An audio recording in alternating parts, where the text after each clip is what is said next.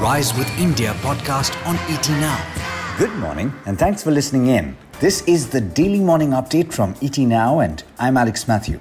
Today is the 31st of March and today marks the end of the current financial year.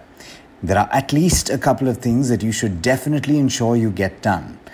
First, make sure that you've linked your PAN card to your Aadhaar card. Today is the deadline. And second, ensure that you've paid your taxes and responded to any follow-up messages from the tax department.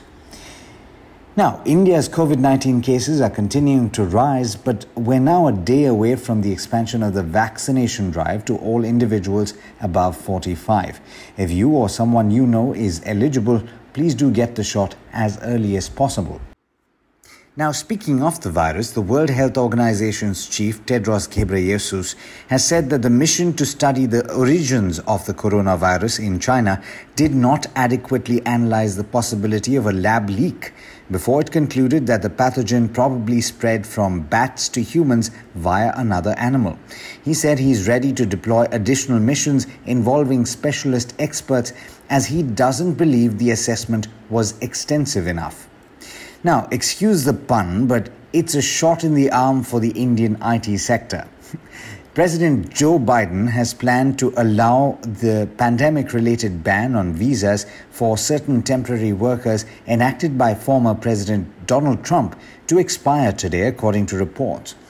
The moratorium, which affected H-1B visas used by technology companies to hire foreign coders and engineers, was imposed last June. The Reserve Bank of India has tightened its supervision norms over payment companies storing customer data amid a slew of cybersecurity breaches at Indian tech startups over the past few months.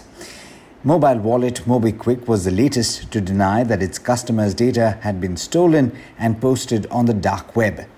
From the 1st of April, all licensed payment system operators will have to submit detailed compliance certificates to the central bank twice a year, signed by their CEOs or managing directors, confirming adherence to all RBI regulations around security and storage of payment data.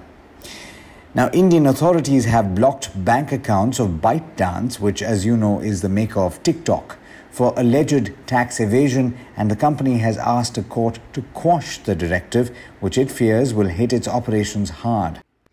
ByteDance cut its workforce in India after New Delhi decided to retain a ban on its popular video app TikTok, first prohibited last year following a border clash between China and India.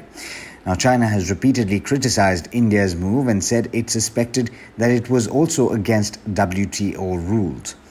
In international news, later this evening, watch out for US President Joe Biden's announcement of an infrastructure plan.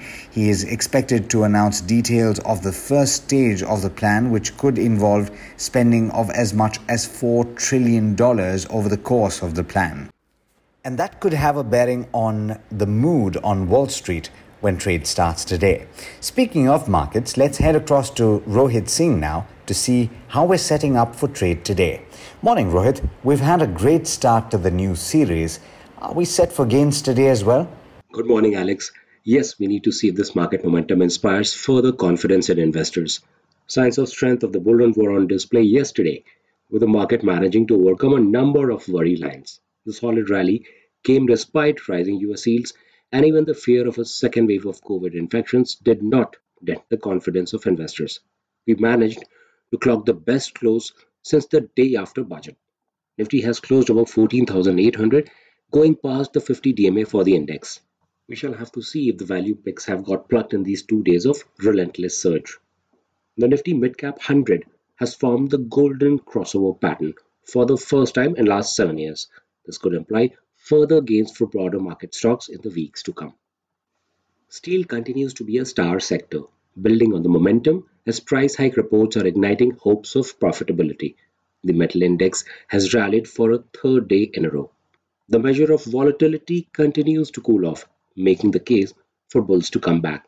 Even a ton of money found its way in the markets as both DIIs and FIIs placed their bets on shares worth 2,200 crore rupees and almost 800 crore rupees respectively.